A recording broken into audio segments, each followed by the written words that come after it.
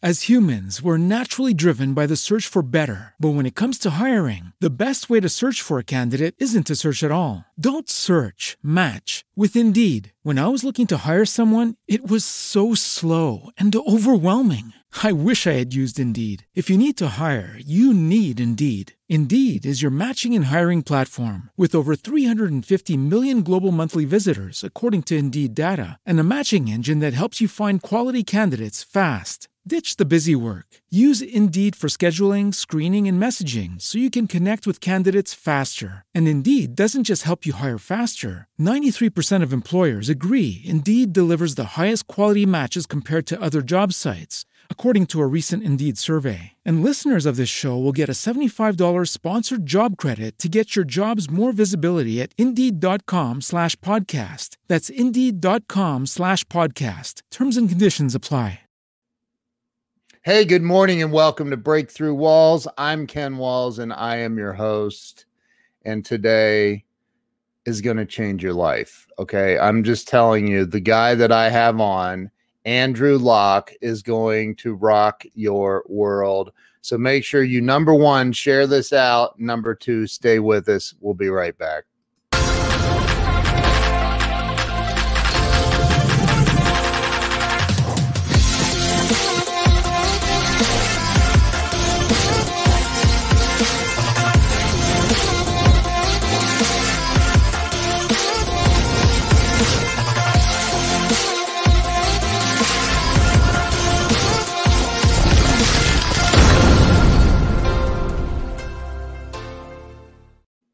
And we're back. Let me bring Mr. Andrew Locke on. Andrew, welcome to the show. Good morning. Good morning. Good afternoon to you. Yeah, for me it is actually because I'm across the pond in England at the moment. Yeah. Yeah, and I just saw you a month ago here.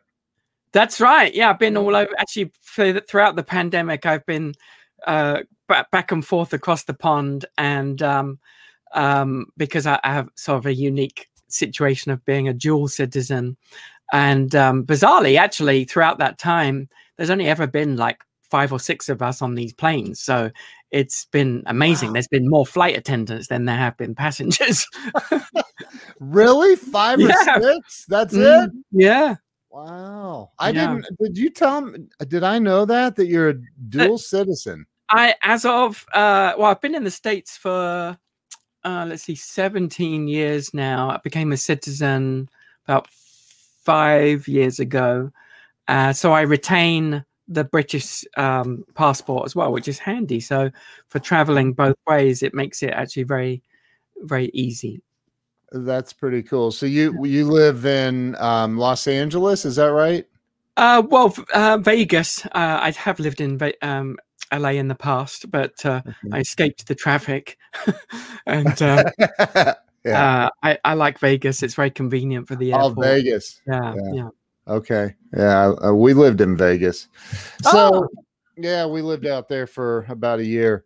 But so I started this show it's been almost exactly 3 years ago, and wow. Jen Gittimer was my very first guest. Yeah, great. Yeah. I started this to help people have a breakthrough in life and in their business. And you, man, I can't wait to get into some of this, but let's start, if you would, just real quick, talk about where you were born and raised and what it was like growing up. And yeah, it sounds like maybe South Texas. Yeah, very close. So, I was born at an early age, and, I grew up in a little town in Surrey. For those of you that know England, in just about an hour outside London, and I was always sort of entrepreneurial at school. But one day I remember very vividly. I guess I was about 15 or so, and I was called into the headmaster's or principal's office. Quick translation there, and I was so nervous. I was like, oh my goodness, what have I done? I was really kind of petrified. And he said, take a seat over there. And he said, do you know why I've called you into my office? And I said, no, I have no idea. He said, well, the a lot of your teachers have talked to me, and we've decided to award you as the top student in the school for business related studies. Wow. So, at 15. Yeah. So he said, all your teachers just keep talking about how entrepreneurial you are. And so I was really kind of taken aback, but at the same time, it was kind of a good confirmation to me that, oh, maybe I am onto something, and, you know, I should listen to what they're saying. And so actually, I never went to college or university, and I don't have any regrets about that, because I still very much was a student even after I left school. I've been a lifelong student, so I spent many hours down the library and so on, and then of course, you know, with the internet. So I never stopped learning, but I knew that I wanted to do my own thing rather than work for someone else, you know. I'm jumping ahead a little bit. Did you ever have a job working for someone? Yeah, I did. I had a job that very quickly proved that I was not a good employee. I remember it well, because the boss, after a month or two, the boss called me into his office on a Friday afternoon, and he said, Andrew, are you aware that on Monday this week you arrived at 9:15, like the starting time was 9 o'clock. On Tuesday you arrived at 9:04.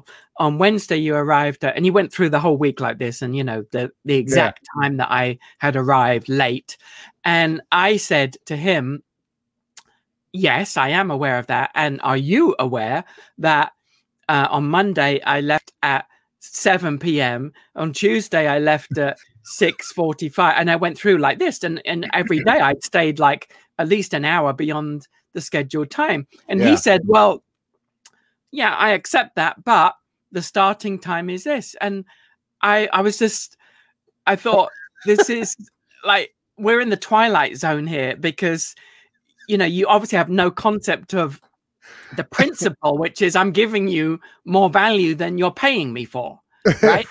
And so I just did not have any toleration for that. And, you know, not only that, but I saw all the things that they were doing wrong in the business, and it was just incredibly frustrating. And so I just realized I am not a good employee. You know, I'm much better at managing my own destiny. And of course, that's what I did. Hey, there's Don Shin. You remember Don, don't you? Hey, Don. Yeah. So there's so many things I want to talk about, but first I have to bring this up. I got your book. Ah, great. And I couldn't stop reading it. Like, it is so good. And I want to bring something up. And you say in the very beginning, you say that in school you were bullied a lot. Yeah. And then you kind of fast forwarded to sitting in a doctor's office for a doctor's appointment as a child, and that you picked up a Reader's Digest, and then you ended up stealing the Reader's Digest. There was an article. So I was a school age, you know, British school age. I mean, I'm still British, but you know, at school, and the article was all about Walt Disney, and of course I knew who he was, but I didn't really know his story, and it just captured my attention. And there were so many things that I resonated that were written about him and his early life and his struggles, because most people don't know his story. And I was just so fascinated that I tucked it in my pocket, and I stayed up late that night reading it in bed. And from that day onwards, I was absolutely fascinated by Walt Disney. I felt like a real connection to him. How old were you at that? About 14, 15 at that time. Yeah. Okay. When you read the Reader's Digest. Yeah. Okay. So I was curious when I read that. I was like, I wonder how old he was when he decided he became obsessed with this article. because you said you read about half of it, got called in by the doctor, and decided I got to read the rest of this article. Exactly. What the heck? Yeah, So, exactly. Which is really, really, and you make so many freaking. I'm only in the like 4th or 5th chapter, and I'm like, I can't wait for this interview to be done so I can get back to reading. Well, thank you very much. Yeah, You're like, I don't know how to take that. Good or bad? I'm delighted. No, I'm delighted that it's been so well received. It's in fact, good. just last night, completely out of the blue, I got an email from a guy who owns the Savannah Bananas. I don't know if you heard about him. He's quite a character. Anyway, No. he sent me an email with a link to a video, and he recorded a video where he said, I picked up your book, and I'm fascinated by Walt Disney, and he owns this baseball team.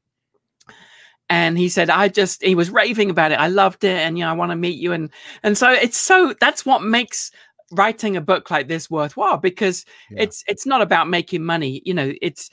This was such a labor of love. It was a 4-year project of research. Wow. And, but when you get those types of comments, and like you said, how it affected you, that's what makes it worthwhile, because that's the purpose of the book, is to help people. Well, and being a business owner for most of my adult life, I look at, and in marketing, I mean, my wife and I own a marketing company, and I look at this, I just thus far into the book, just a little bit. And I'm like, oh my God, there are so many things I can apply to my business. And one of the things that you talk about is the cost of acquisition for a customer, right?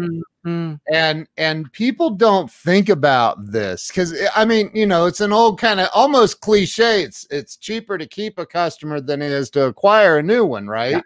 Yeah. But people don't really think about that. No, it drives me crazy, because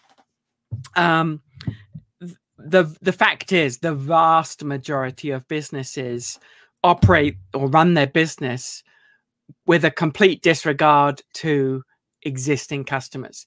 They're so focused on customer acquisition at the front of the funnel. They're so focused on lead generation, whatever you want to call it. All their advertising dollars are poured into that, in acquiring a new customer. And what tends to happen is they get that customer, they sell them something, and then that customer is basically ignored. There's no follow-up. There's no, checking to see whether the customer's happy or not. And there's very rarely any type of communication, continued guidance or help, or interaction or value in terms of regular content. And they're missing out in such a big way, because, as you say, it is so much easier to run a business when you look after your existing customers and continue to interact with them, continue to provide value, continue to make offers. And, for whatever reason, people just don't get it. They don't see it that way. And, if they switch their thinking, which is, what I tried to help them do in the book, which came from Walt. Walt was the first one who said that the whole goal of the business is, and he's talking about the theme parks, is to get people to enjoy it so much, to love the experience, to come back and bring their friends, which is, so he revolved the whole business around that. He was the one that initiated things like the loyalty program, which they later got rid of after he died, which was a dumb mistake. But that was his philosophy, was we need to create an experience. And experience is the word. And I do talks all about just that topic alone, experience. And any business can create an experience, but they don't, because they don't understand the importance of that's really what people want more than anything these days. There was a time when transactional selling, which is simply, here, I have this product or service, would you like it? Yes or no. If you do, here's the amount of money we exchange. That's transactional selling. Right. That's so antiquated. After transactional selling, we had service-oriented selling, which was more about, I realized the importance of good quality customer service. So few businesses even get that these days. But after service-oriented selling, we've now come into an age or a period which Walt was doing way back in the 50s, which is experiential selling. And so that is, like I said, that's what people want more than anything these days, is how can you offer me something where I'm going to have a great experience? And it doesn't matter what you sell, you can create an experience. Companies like, do you remember Blendtec did it well with their Will It Blend campaign, which ran for years. They're selling blenders, the most boring the functional product on the planet, but they made it experiential with Will It Blend, and they were blending golf balls and iPhones, and it was really entertaining. It was experiential. Yeah. Well, I think, I of course we can all think about a variety of experiences we've had with companies that were bad, right? There's a local restaurant that my wife, they actually have really good food, but their delivery mechanisms, aka their employees, really don't care. I mean, do not give a crap about you as the customer, and they make it really clear that they don't care. I mean, they're not hiding it. Yeah, so my wife reaches out to the owner, and he sends us $20 in coupons and all, so we try them one more time, and again, same exact horrible experience. And I said, never again are we going back to that place ever. Unbelievable. People don't get it though. And Walt, again, he knew that. There's a great story about when after Disneyland first opened, there was a real mess with the parking situation at Disneyland because Walt had outsourced the parking to a security company. And what was happening was the guests, as Walt liked to call them, were driving into Disneyland. Of course, no one had ever been to Disneyland before, so it was everyone's first time. And their first experience was these security guards who were acting like police, right, go over there. No, over there. I said over there, all of this kind of thing. And it was spoiling the experience right at the outset. So Walt said, he immediately realized the problem. And he said from that day onwards, he trained his own staff, cast members, as he liked to call them, to operate the parking facility. And he specifically said, you are not to be police or security. Your primary role, this was his exact words, your primary role is to help and welcome the guests. So now when they came in, welcome, are you ready for a fun day? Yeah, great. Okay, right. What we'd like you to do is see that guy over there waving, head over to him, and he's going to show you where to park, and you're going to love the experience. It's going to be fantastic. What a difference. So that was, again, that was Walt immediately on that, realizing the importance of the right people in the equation.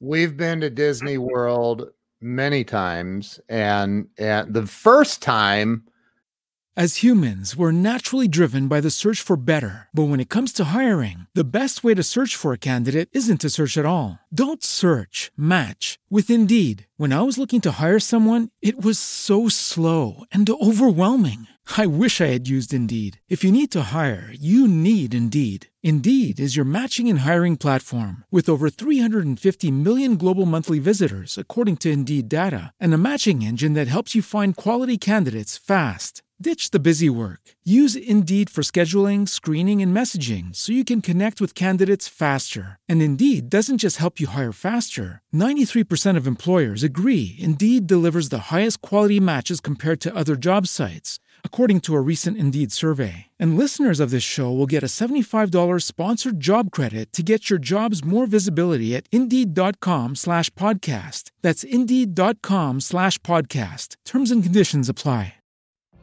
What if you could have a career where the opportunities are as vast as our nation, where it's not about mission statements, but a shared mission? At U.S. Customs and Border Protection, we go beyond to protect more than borders. From ship to shore, air to ground, cities to local communities, CBP agents and officers are keeping people safe. Join U.S. Customs and Border Protection and go beyond for something far greater than yourself. Learn more at cbp.gov/careers. Was the big trip. It was our first time, right? Taking our little you girls. must have been blown away. Yeah. It was, we stayed at one of the Disney resort hotels, and I the money I spent was crazy, but, it's crazy.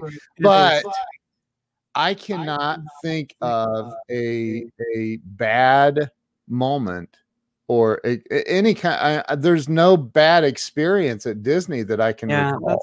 That's good, and that's how it should be. It is getting harder for them.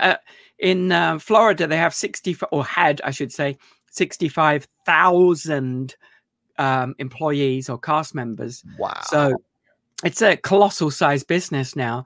And one of the challenges at the moment that they're having is with masks, because they have a very strict mask mandate, and they have not been allowing guests to take a mask off other than if they are stationary and eating and drinking.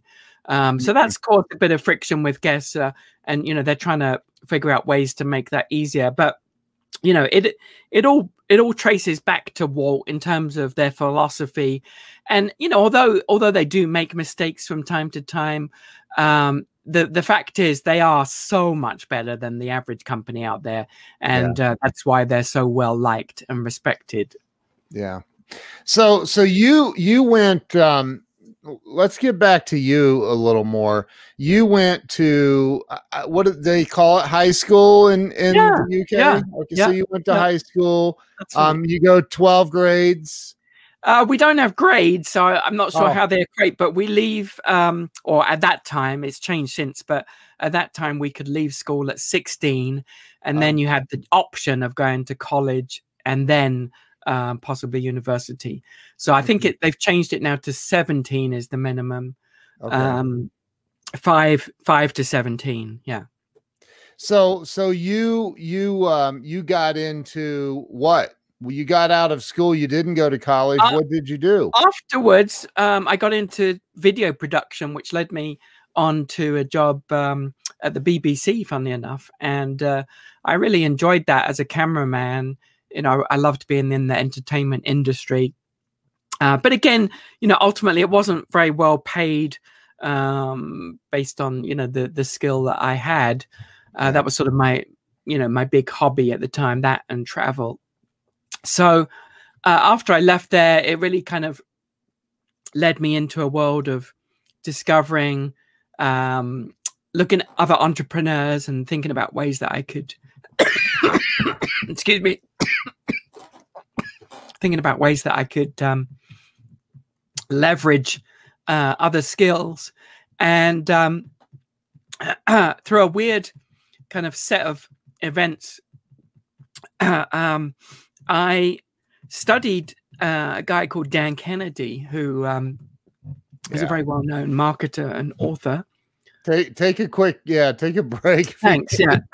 And in doing that, I decided to create a little home study course in another topic that I was interested in, which was card tricks and things like that. Entertainment magic. Wow. And I created this course, and I don't know if you in the States, you're probably familiar with people like Penn and Teller. Yeah. And going back a bit, you had Doug Henning and David Copperfield. Yep. And even before that, you had a guy called Mark Wilson, who was very big in American TV as a magician. Anyway, all of those people had their big break on a BBC show that had been running for 15 years by a guy called Paul Daniels. And so any Brits watching this would certainly know Paul Daniels. His show was syndicated in 43 countries around the world, including, but actually not including America's, which is why most Americans don't know him. But anyway, the point is, I wrote to Paul, and I never expected a response, but I sent him, I told him about my course, and I said, I would love to see if you could get an endorsement. And, I was young, and, what did I know? I thought, well, it maybe he'll respond. Well, to my surprise, shock, actually, he contacted me back. Remember, this is a huge superstar TV guy, equivalent to someone like a Johnny Carson or Colbert or somewhere like that.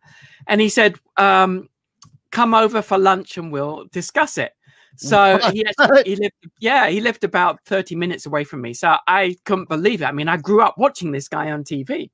Wow. So I went over to his place, and he was very gracious, and him and his wife were there. And anyway, we got chatting. And for whatever reason, we hit it off. And because he was sort of in his, I guess, maybe late 50s, early 60s at this time. I think he really resonated or saw in me entrepreneurial qualities that he had younger in his career. And, and I was pretty bold to ask him. I think he actually said, people don't do that.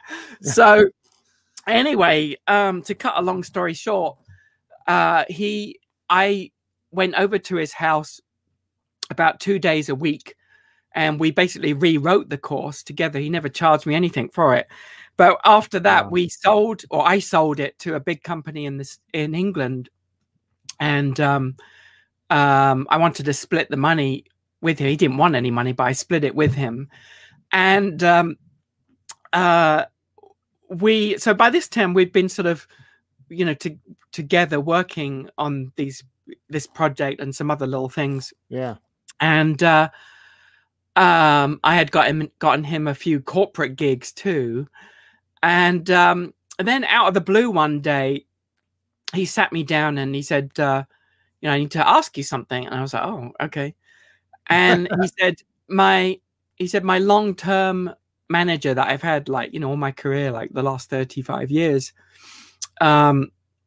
has suddenly been diagnosed with cancer, and he's only going to be with us a few more weeks. And he said, oh geez. He said, and I was in my late 20s, I think, at this time. He said, I would like you to consider becoming my manager. And I was like, you could have knocked me down with a feather. It was the craziest thing, bearing in mind, I grew up watching this guy. Yeah. And so, of course, I said yes. And that led on to a few more years of incredible times. I toured him all over the world.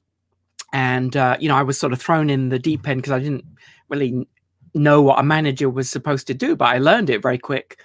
And we had a blast. We had such a great time. And eventually he retired. Sadly, he passed away a few years ago of a brain tumor, very suddenly and tragically. Wow. But it was just the most incredible experience to have that gift of working with him. And he really was a genius. We resonated a lot in terms of what marketing should be. And so that was part of, I think, why we got on so well. And As humans, we're naturally driven by the search for better. But when it comes to hiring, the best way to search for a candidate isn't to search at all. Don't search, match with Indeed. When I was looking to hire someone, it was so slow and overwhelming. I wish I had used Indeed. If you need to hire, you need Indeed. Indeed is your matching and hiring platform with over 350 million global monthly visitors, according to Indeed data, and a matching engine that helps you find quality candidates fast. Ditch the busy work. Use Indeed for scheduling, screening, and messaging so you can connect with candidates faster. And Indeed doesn't just help you hire faster. 93% of employers agree Indeed delivers the highest quality matches compared to other job sites, according to a recent Indeed survey. And listeners of this show will get a $75 sponsored job credit to get your jobs more visibility at Indeed.com/podcast. That's Indeed.com/podcast. Terms and conditions apply. After he retired, that was when I moved to the States and decided, because I'd always loved the States, I'd done a lot of work over there, and that was a new kind of chapter, and that was that was what sort of led me on to, well, what am I going to do now? And then I went into creating my web TV show, which was originally called Help, My Business Sucks, to help entrepreneurs, and it was the first regular entertaining video show online, and it went to #1 on iTunes. And it was, as we said before, hundreds of hours of helpful content, and that was fun to do too. So I told you I got on your website last night and I signed up for the newsletter thing, and which was, as soon as I did it, I got some free PDF I didn't even realize I was going to get. So 7 ways to promote your business or something. Market without money. Yeah. So and then I went, okay, here's a video, and I watched your latest video, and it's on helpmybusiness.com, which amazing that you own that domain. But helpmybusiness.com, everybody should check it out when they get a minute. But the first video I watched, like, it was mind blowing. Like, there's so much valuable content. I'm like, if this first video I'm watching is this valuable, what are the rest of videos like? So then I told you I went on a YouTube search and couldn't find you. But I love the fact that you have all your videos in one spot there on the website too. I decided to make a library, the Vault, I call it, where there's hundreds of all the past episodes, rather than put them on YouTube as a way to sort of protect the value of the content. But thank you for that. It's I've always believed in providing value first, at a time when a lot of people still use squeeze pages, and when squeeze pages came out, if you're not familiar with the squeeze pages, where it's sort of like a gatekeeper, where you're teased with content, but to get the content you have to put your email address in. I've always said from the start that I don't agree with that, and what I say is, give content for free, and by providing good quality content, if people like what you have to say and they say, this guy or this girl has good content, then they are going to want to give you their email address, right? Yep. And so I don't believe in this sort of the gatekeeper approach with a squeeze page of forcing people to give an email before you give any value. Well, and I totally agree with that. One of the things I've focused on is I've done thousands of live streams, and I always, my intent is to deliver some sort of value to help somebody, right? Yeah, and so I love that, and I teach the same thing. Like, focus on being a valuable person in life before you focus on how much money you can make from somebody. Absolutely. Right. Absolutely. So you and I apologize. You said that this gentleman that you were working with over there, you became he was a magician. Yeah, he was originally a magician. Then he became a well-known TV presenter for other sort of genres. So the closest equivalent would be someone like a Johnny Carson. Got it. Okay, got it.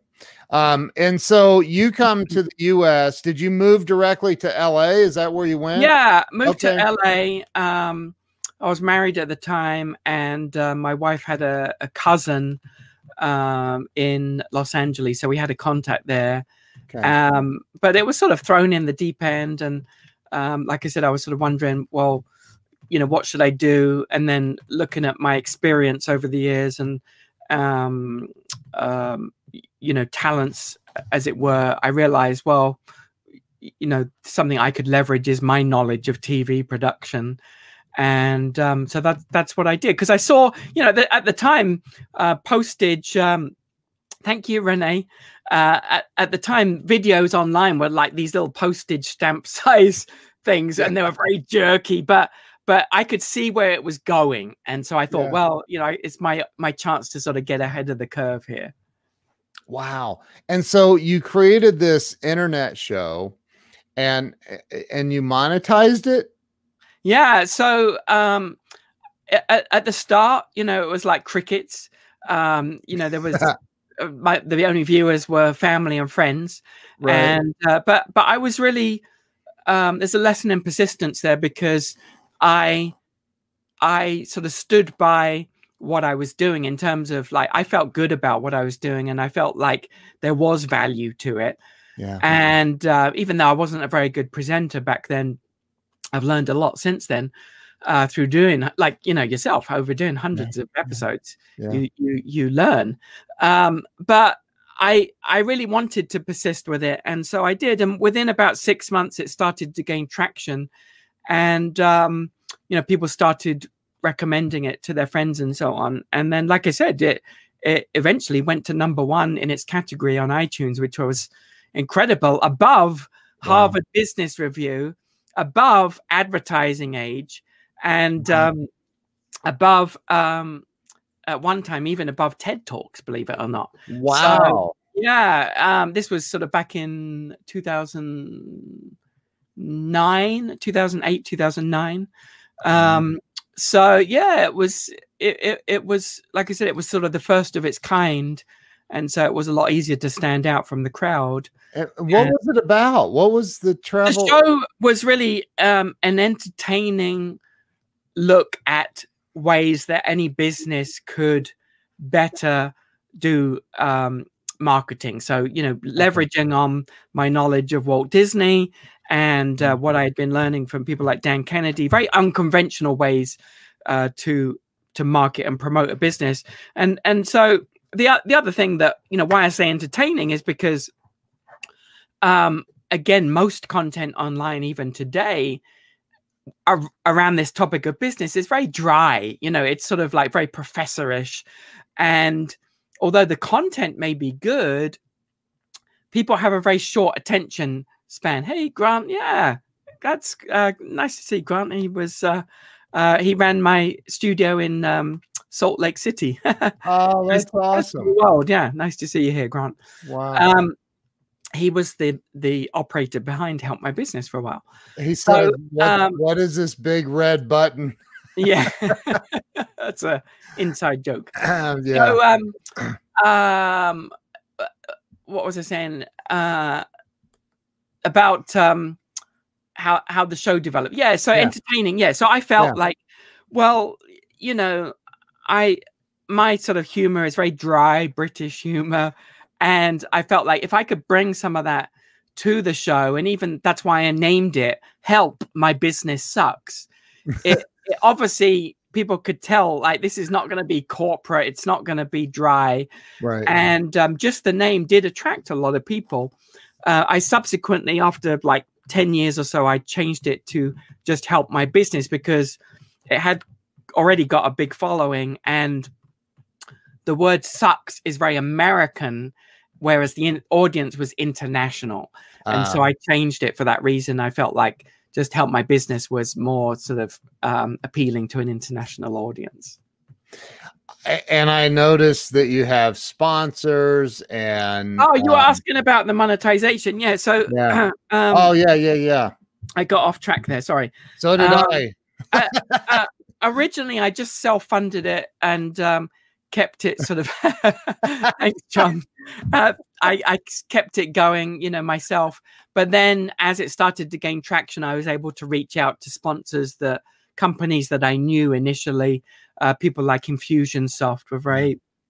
As humans, we're naturally driven by the search for better. But when it comes to hiring, the best way to search for a candidate isn't to search at all. Don't search, match with Indeed. When I was looking to hire someone, it was so slow and overwhelming. I wish I had used Indeed. If you need to hire, you need Indeed. Indeed is your matching and hiring platform with over 350 million global monthly visitors, according to Indeed data, and a matching engine that helps you find quality candidates fast. Ditch the busy work. Use Indeed for scheduling, screening, and messaging so you can connect with candidates faster. And Indeed doesn't just help you hire faster. 93% of employers agree Indeed delivers the highest quality matches compared to other job sites, according to a recent Indeed survey. And listeners of this show will get a $75 sponsored job credit to get your jobs more visibility at Indeed.com/podcast. That's Indeed.com/podcast. Terms and conditions apply.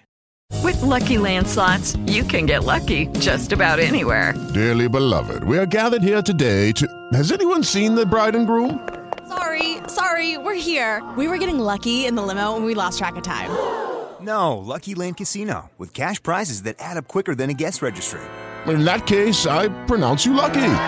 Play for free at LuckyLandSlots.com. Daily bonuses are waiting. No purchase necessary. Void where prohibited by law. 18+. Terms and conditions apply. See website for details.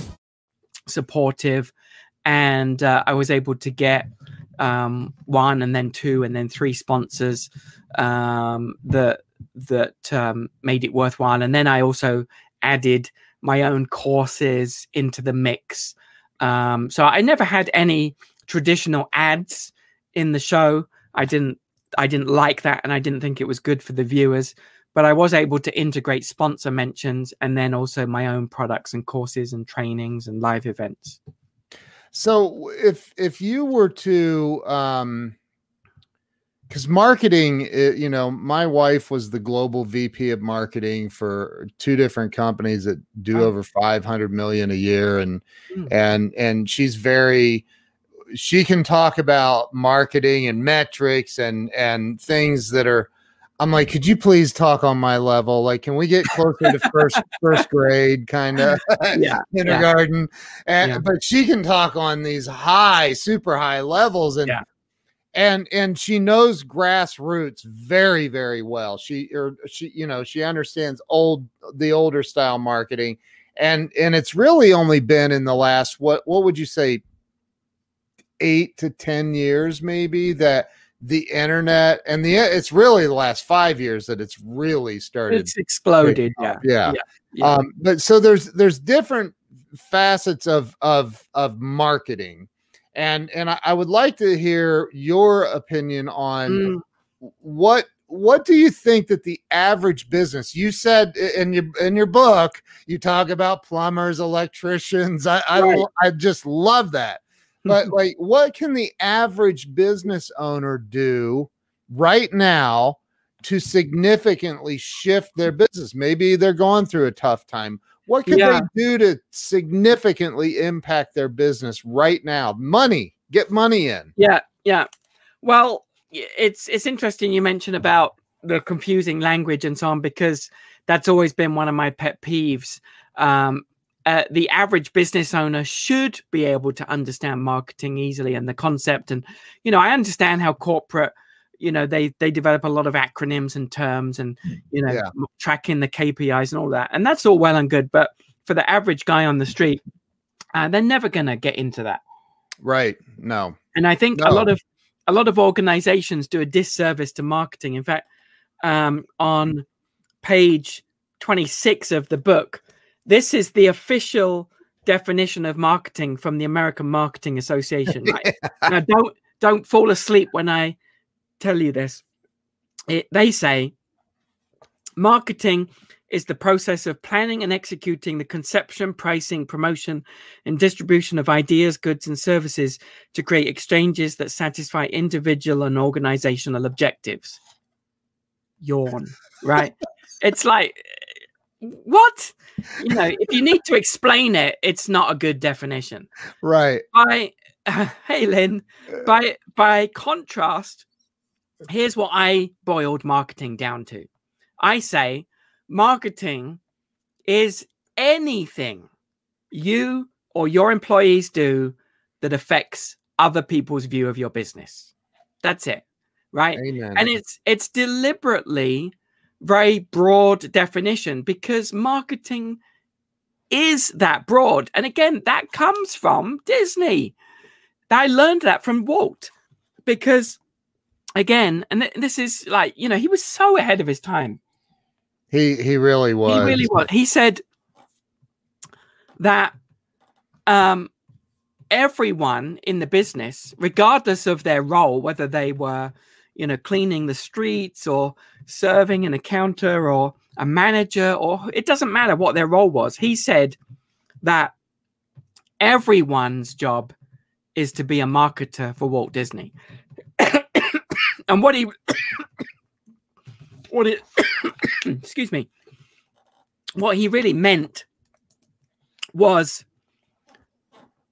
whatever you do is going to reflect on the company. So if you bear that in mind, you're going to change the way that you interact with guests. Now, just to come back to your example or your question about, you know, the plumber and the chiropractor and, you know, the average small business owner these days, the big issue that all of those businesses have, very true, George, the big issue that all of those businesses have, it doesn't matter who it is that they primarily think of themselves in the function of their business. So a plumber thinks of themselves as someone who fixes leaks. A chiropractor thinks of themselves as someone who fixes people's back pain. Right. A hairdresser thinks of themselves as someone who cuts hair. But the first shift needs to be in their own thinking to, I am actually primarily a marketer. The function of the business is the thing that I do after I get the customer. But if marketing doesn't exist, if I don't get the customers, nothing else matters. And so it's not about the function. It's about how good are you at getting customers, right? Yeah.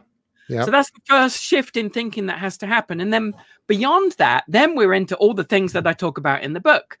And by the way, I wrote this book because there wasn't another book about Disney that specifically geared the lessons for small business owners. That's why I wrote it.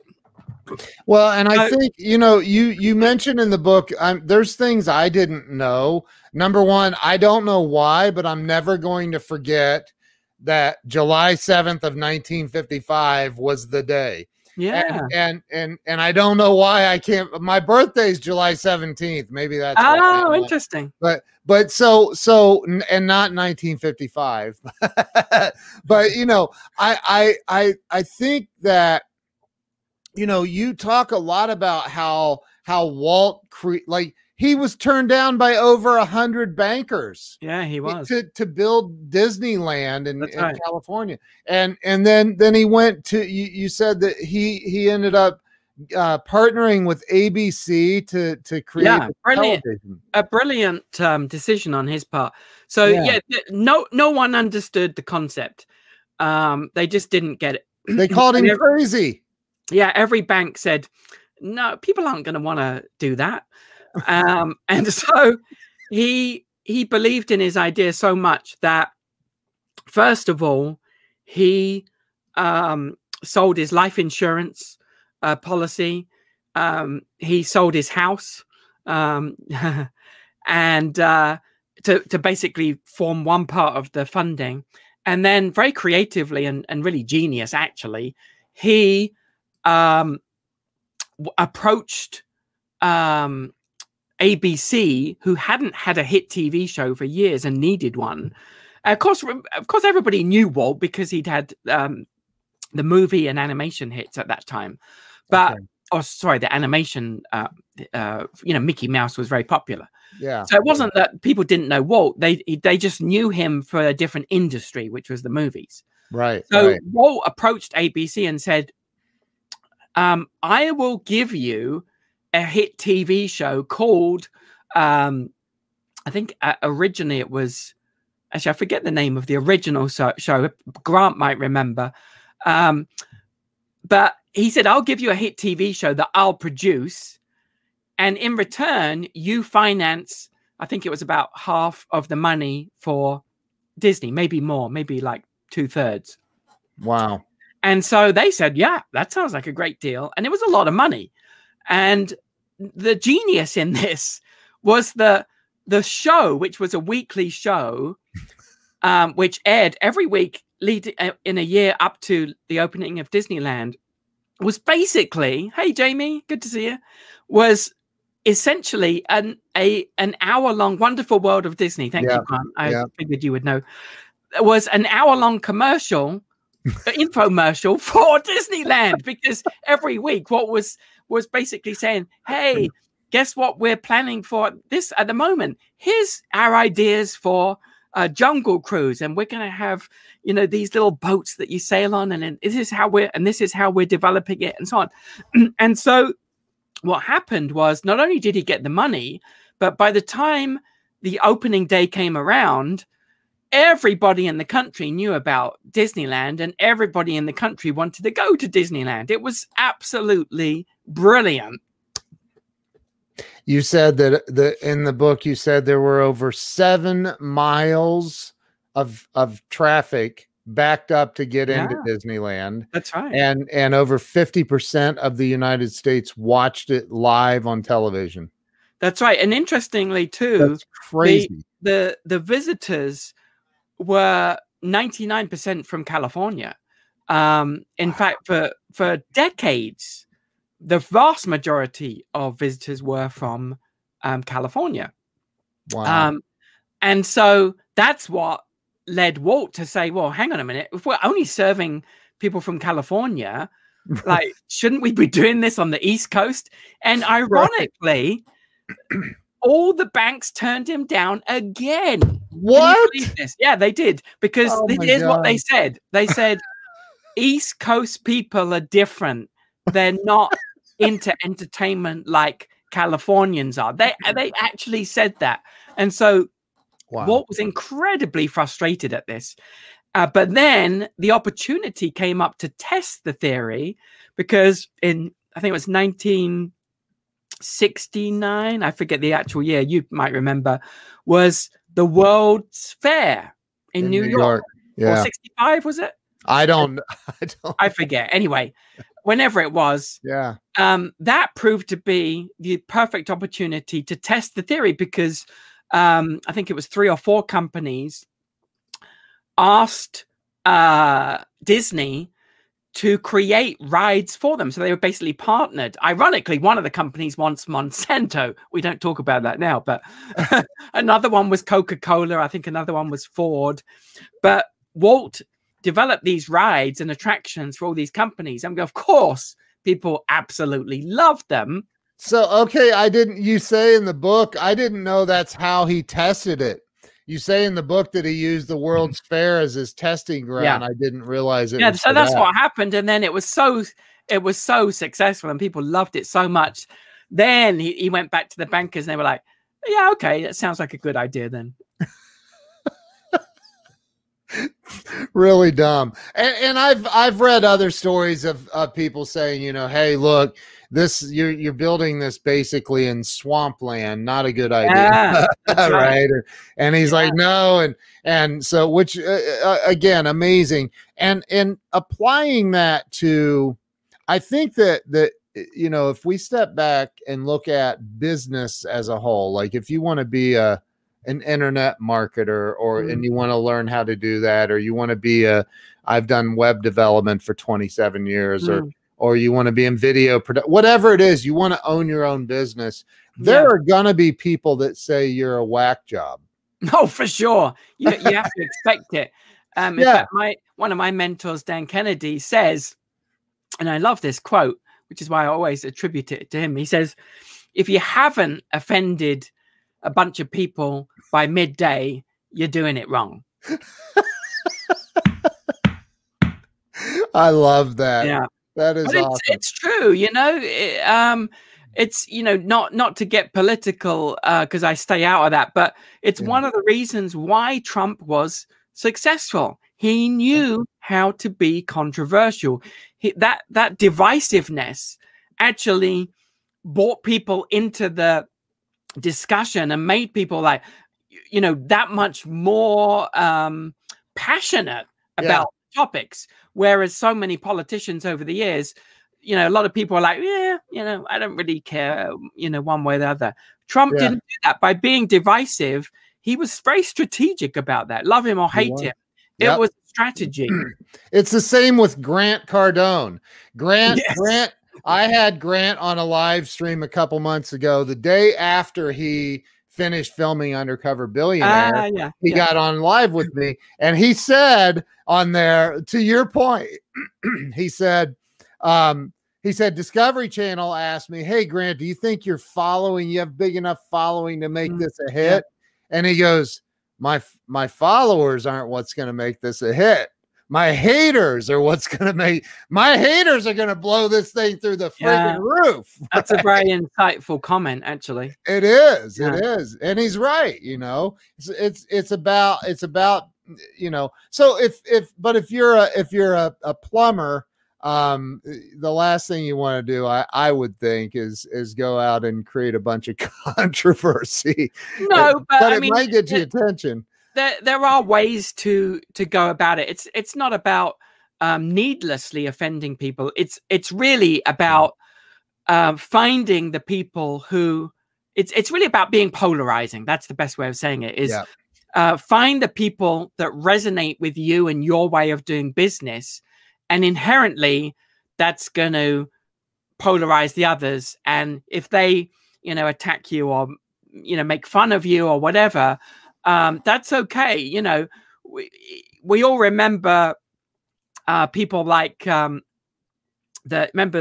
guy, he was on TV for years in the States, who did these infomercials with the question marks on his suit, about how the government's got all these grants for you and so on.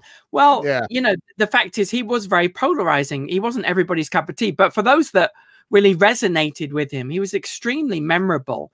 And most businesses, what they tend to do these days is they tend to copy each other.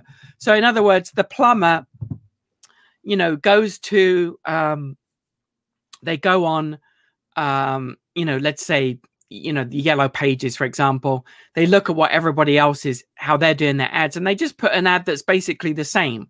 What they should be doing is rocking the boat and do something that's drastically different. Like, for example, if most company or the majority of plumbers are saying call out charge is $65 or whatever, I, as a plumber, would be the first one to say free call out, and I would find some other ways to make up that revenue in the business creatively. So where people are zigging, I always zag, and that's really the principle of how to stand out from the crowd in any business. The problem is most people are choosing, either unwittingly or even consciously sometimes, to just blend in with everybody else. And so it's no wonder that they're not getting traction. Yeah. What's that you may have just answered it, but what's the number one biggest mistake you see businesses making when it comes to gaining new customers? Well, I've covered a lot of different things, but I don't think there's one single biggest mistake. But another one that I touched on earlier, which I believe passionately in, is in providing value to customers. And what I mean by that is so many businesses, like we said, they perform a service or they sell a product and then you never hear from them again, which is so dumb. And the businesses assume to themselves, well, if the person wants to place another order, they know where to find me. But the reality is As humans, we're naturally driven by the search for better. But when it comes to hiring, the best way to search for a candidate isn't to search at all. Don't search, match with Indeed. When I was looking to hire someone, it was so slow and overwhelming. I wish I had used Indeed. If you need to hire, you need Indeed. Indeed is your matching and hiring platform with over 350 million global monthly visitors, according to Indeed data, and a matching engine that helps you find quality candidates fast. Ditch the busy work. Use Indeed for scheduling, screening, and messaging so you can connect with candidates faster. And Indeed doesn't just help you hire faster. 93% of employers agree Indeed delivers the highest quality matches compared to other job sites, according to a recent Indeed survey. And listeners of this show will get a $75 sponsored job credit to get your jobs more visibility at Indeed.com/podcast. That's Indeed.com/podcast. Terms and conditions apply. With Lucky Land Slots, you can get lucky just about anywhere. Dearly beloved, we are gathered here today to... Has anyone seen the bride and groom? Sorry, we're here. We were getting lucky in the limo and we lost track of time. No, Lucky Land Casino, with cash prizes that add up quicker than a guest registry. In that case, I pronounce you lucky. Play for free at LuckyLandSlots.com. Daily bonuses are waiting. No purchase necessary. Void where prohibited by law. 18+. Terms and conditions apply. See website for details. The customer doesn't. In our busy lives, it's so easy for us to forget who we did business with. Like, if someone came out to mend a washing machine or something like that, a year ago, and you have another breakdown, are you going to remember the name of the company that you used? It's crazy to think that you would remember. However, let's say that after he came out, let's say Bob the plumber, Bob came out and did the service, did a nice job, very efficient, and so on. And Bob says, hey, I'd love to continue to provide you with some value and some tips on how to get the most out of this appliance. And, it'll save you more call out repairs. Yeah. Is it all right if I do that? And you give him your email address. Imagine if Bob once a week sends you tips on anything related to running a household. Doesn't have to be plumbing related, but here's a way I discovered that you can save $50 on your internet bill, right? And we've done this and it's great. And, I thought you might like it too. Right? Bob just provided you value. Are you going to remember Bob? He signs off with the name of his company. Yep. He didn't even mention plumbing, but you see it from Bob the plumber, right? Yep. 2 weeks later, imagine if your next door neighbor says, hey, we got a leak. Do you know a plumber? Who are you going to instantly recall to mind? Bob the plumber, right? Because he's providing you with value. And then 6 months later, you spring a leak. You're going to remember Bob the plumber. Because he's providing value. And it's so easy to do this. It is. But no one does it. It's crazy, man. You're right. Don asked a question earlier. He'd love to hear your thoughts on COVID lack of customer service and experience. Yeah, I don't know if he means specifically with Disney or another company. I don't know if he could clarify. Yeah, I'm not sure what he meant. If Don's still on, I noticed the question pop up, but I didn't get a chance to read it all. So, and you're right. And I think that it's really easy, and I'm going to just be transparent. It's really easy as a business owner when you see, sales on a decline, and you can't peg exactly why. Well, then all of a sudden your mind becomes obsessed with new customer acquisition. Right. And I think it's just a natural occurrence for most people, right? Like, okay, well, we got to get sales back up to where they were. There's nothing wrong with it in itself, of course. Every business should have strategies in place for acquiring new customers. Sure. The big chat or the big area where they're losing out is in the fact that they can make a lot more money by taking care of existing customers. When I say take care of, it's a whole bunch of things that they need to be doing that are very easy to implement, very easy to automate. And so, okay, George said, good question. Lots of companies blaming COVID. Yeah, okay, I see what you mean. Yeah. So, slow, poor, unfriendly. So, yeah, it's a pet peeve of mine, George.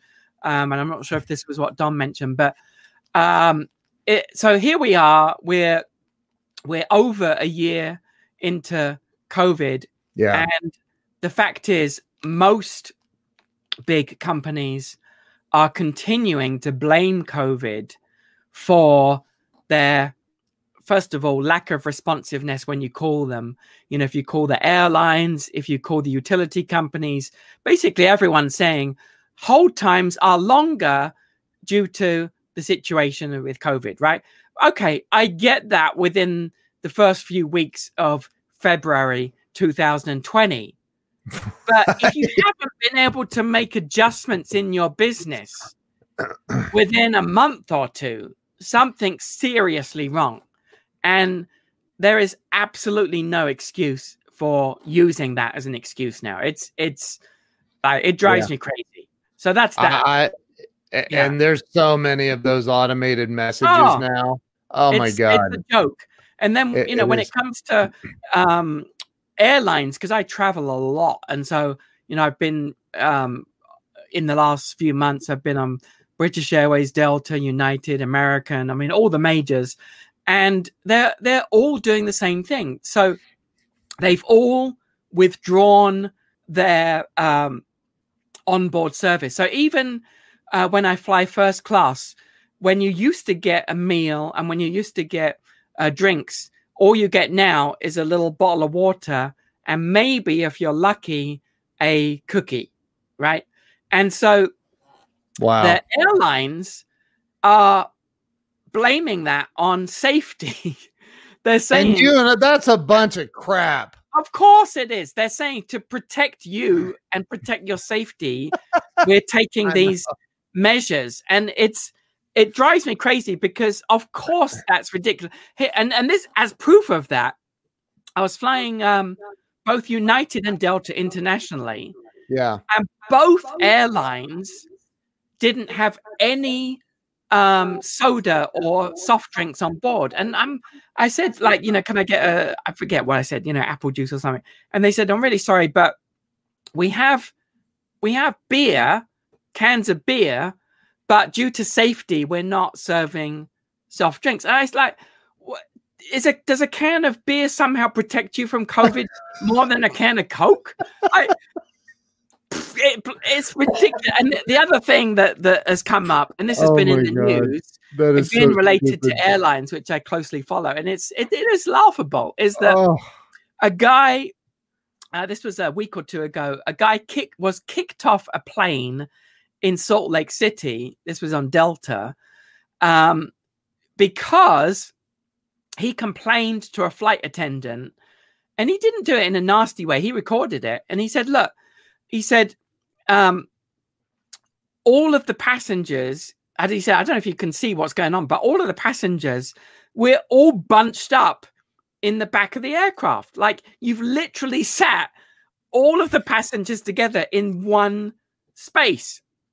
And he said, because of COVID, can we spread out? And the flight attendant said no. And he challenged her on this. And he said, well, why? That doesn't make any sense. And she said, because the seats at the front, even though they're economy seats too, they're classified as premium seats because they're at the front of the aircraft. And so he said, well, that's ridiculous. Anyway, she didn't like his questioning her, and she ordered him off the plane. They didn't allow him back on. He had to take the train back from Salt Lake to Portland, Oregon. He's probably still on the train now. And I just think that is absolutely ludicrous, because it is proof. And other airlines have done this too. Spirit Airlines, they've all done it. Oh yeah, I've seen them. It is proof that they prioritize profits over safety, because they're saying in one breath that they care about safety, they care about social distancing and so on. But they're proving otherwise because they're not allowing passengers to spread out. That exact situation has happened to me twice on two different airlines where they sat, as you know, 3 times, where they sat all of us together, bunched up. And it's like, well, you say you care about COVID and social distancing, but look at what you're doing. It's asinine. And I think, you know, we could go into a deep, dark rabbit hole on this one. And I'd love to, but I think that, you know, it's like, I'm friends with John Schneider. I met through Glenn Morshower, who was Bo Duke on the Dukes of Hazzard. Yeah, right? I love that. And so John posted where he was on a flight and they wouldn't serve him. He wasn't in first class on this particular flight. He couldn't get and so they wouldn't serve him liquor, a little bottle of liquor. Oh yeah. That was they said you have to be in first class to be. He's like, what the? I mean, he posted this. So I'm speaking in Dallas next week, and guess what? I'm not doing. I am not flying there. I'm driving. It's a 2-day drive. I don't. It's outrageous. You know, one of the perks that United used to give their premium frequent flyers was if you were seated in economy, if you couldn't get a seat in first class, they would give you one of their snack boxes and any alcohol that you wanted, like for free, complimentary. Yeah. They've taken that away.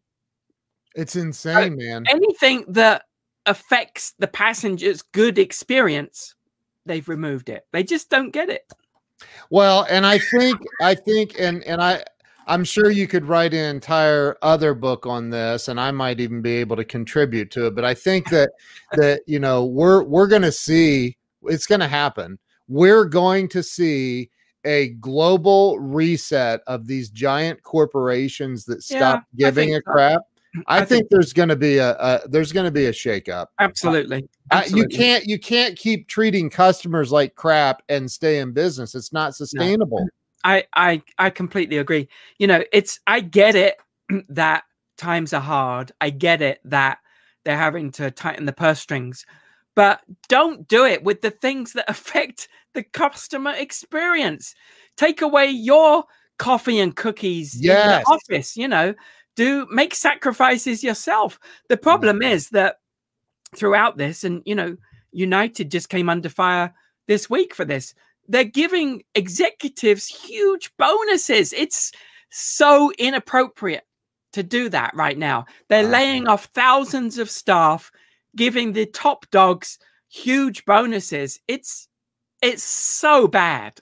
Yeah. You know, no wonder people acting against this. You know, it's ludicrous.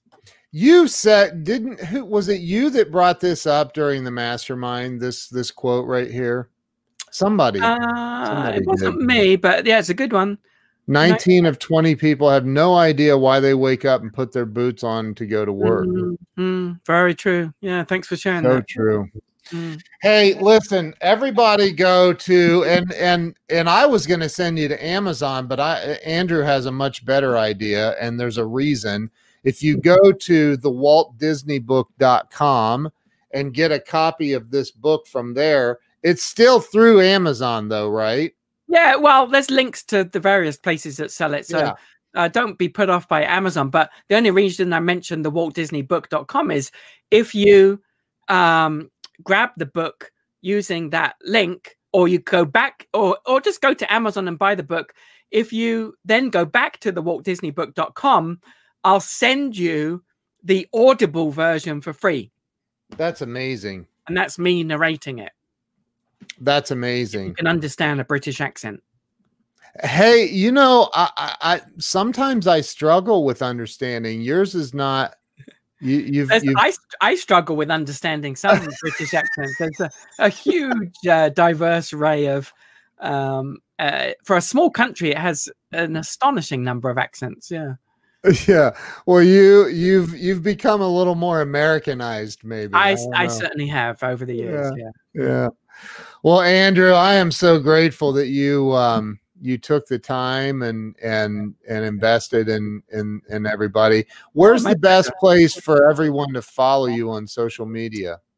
I'm not huge on social media, honestly. Okay. I am on Facebook. You can search me, Andrew Lock, not to be confused with the Australian mountain climber. We have a constant competition as to who can, get the traffic. Yeah. Other than Facebook, I am on Facebook. You can go to helpmybusiness.com. You can go to the WaltDisneyBook.com if you'd like me to train your organization about using Disney, implementing Disney principles. You can go to andrewlock.com where I have a little bit of information about my speaking. And we bought one of your courses. What is the course we bought? Jill bought that's a whole different topic. It's all about customer retention. And that's what we're talking about. Yeah, that's another topic we could deep dive into. But one that I'm very passionate about is all the different ways to keep customers coming back. So andrewlock.com. Thank you, Jill. Yeah. And she's got Help My Business. Yeah. I'm telling you, like, if you guys don't go over to helpmybusiness.com, enter your name and email address. You get I didn't even know I was getting a free PDF from that dude. So that was like, yeah, thanks. So just to clarify, Help My Business forwards you now to the new brand, which is SAM, which stands for Sales, Advertising, and Marketing. That's an event that I have put on a few times. That's sort of TED style short talks. And that's I love the logo, by the way. I love the logo. It's really, really creative. So what about anybody watching that would want to hire you to speak? Are you doing live speaking? Yeah, I speak a lot about marketing, of course, and specifically how to adapt Walt Disney's principles for any organization. I tailor presentations, whether it's on Zoom or live in person. I'm happy to do that too. Okay. And it's a lot of fun. I make it very entertaining and fun to learn these things. And, I always enjoy sharing and presenting around these topics. So I talk about that and talk about membership sites. I talk about customer retention, all kinds of things. Awesome. I am so grateful you came on today. Thank you so much. My pleasure. I want to respect your time. I appreciate you coming on. So anybody watching, make sure you go check out everything Andrew is doing. If you own a business and you're not studying, I'm telling you, I don't get passionate about recommending books. This one, I'm telling you, I can't wait to start reading it again today. So, awesome. Andrew, thank you, man. You're amazing. Hang with me. I'm going to end this, but hang with me if you would. And say hi to our mutual friend, Glenn. He was one of the speakers at a couple of the SAM events. Yeah, Glenn. I don't know if Glenn's watching or not, but this has been great. Talking to him later. Yeah. Awesome. Thank you so much. I appreciate you. Absolutely. My pleasure. We'll see you guys later. Have a great day. Bye-bye.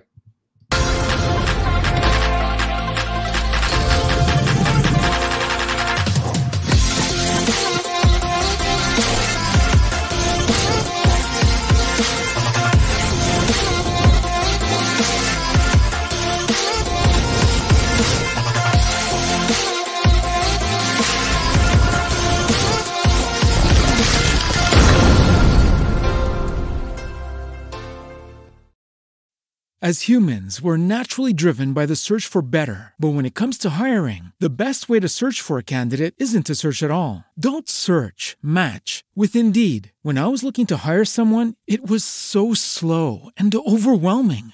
I wish I had used Indeed. If you need to hire, you need Indeed. Indeed is your matching and hiring platform with over 350 million global monthly visitors, according to Indeed data, and a matching engine that helps you find quality candidates fast. Ditch the busy work. Use Indeed for scheduling, screening, and messaging so you can connect with candidates faster. And Indeed doesn't just help you hire faster. 93% of employers agree Indeed delivers the highest quality matches compared to other job sites, according to a recent Indeed survey. And listeners of this show will get a $75 sponsored job credit to get your jobs more visibility at Indeed.com/podcast. That's Indeed.com/podcast. Terms and conditions apply.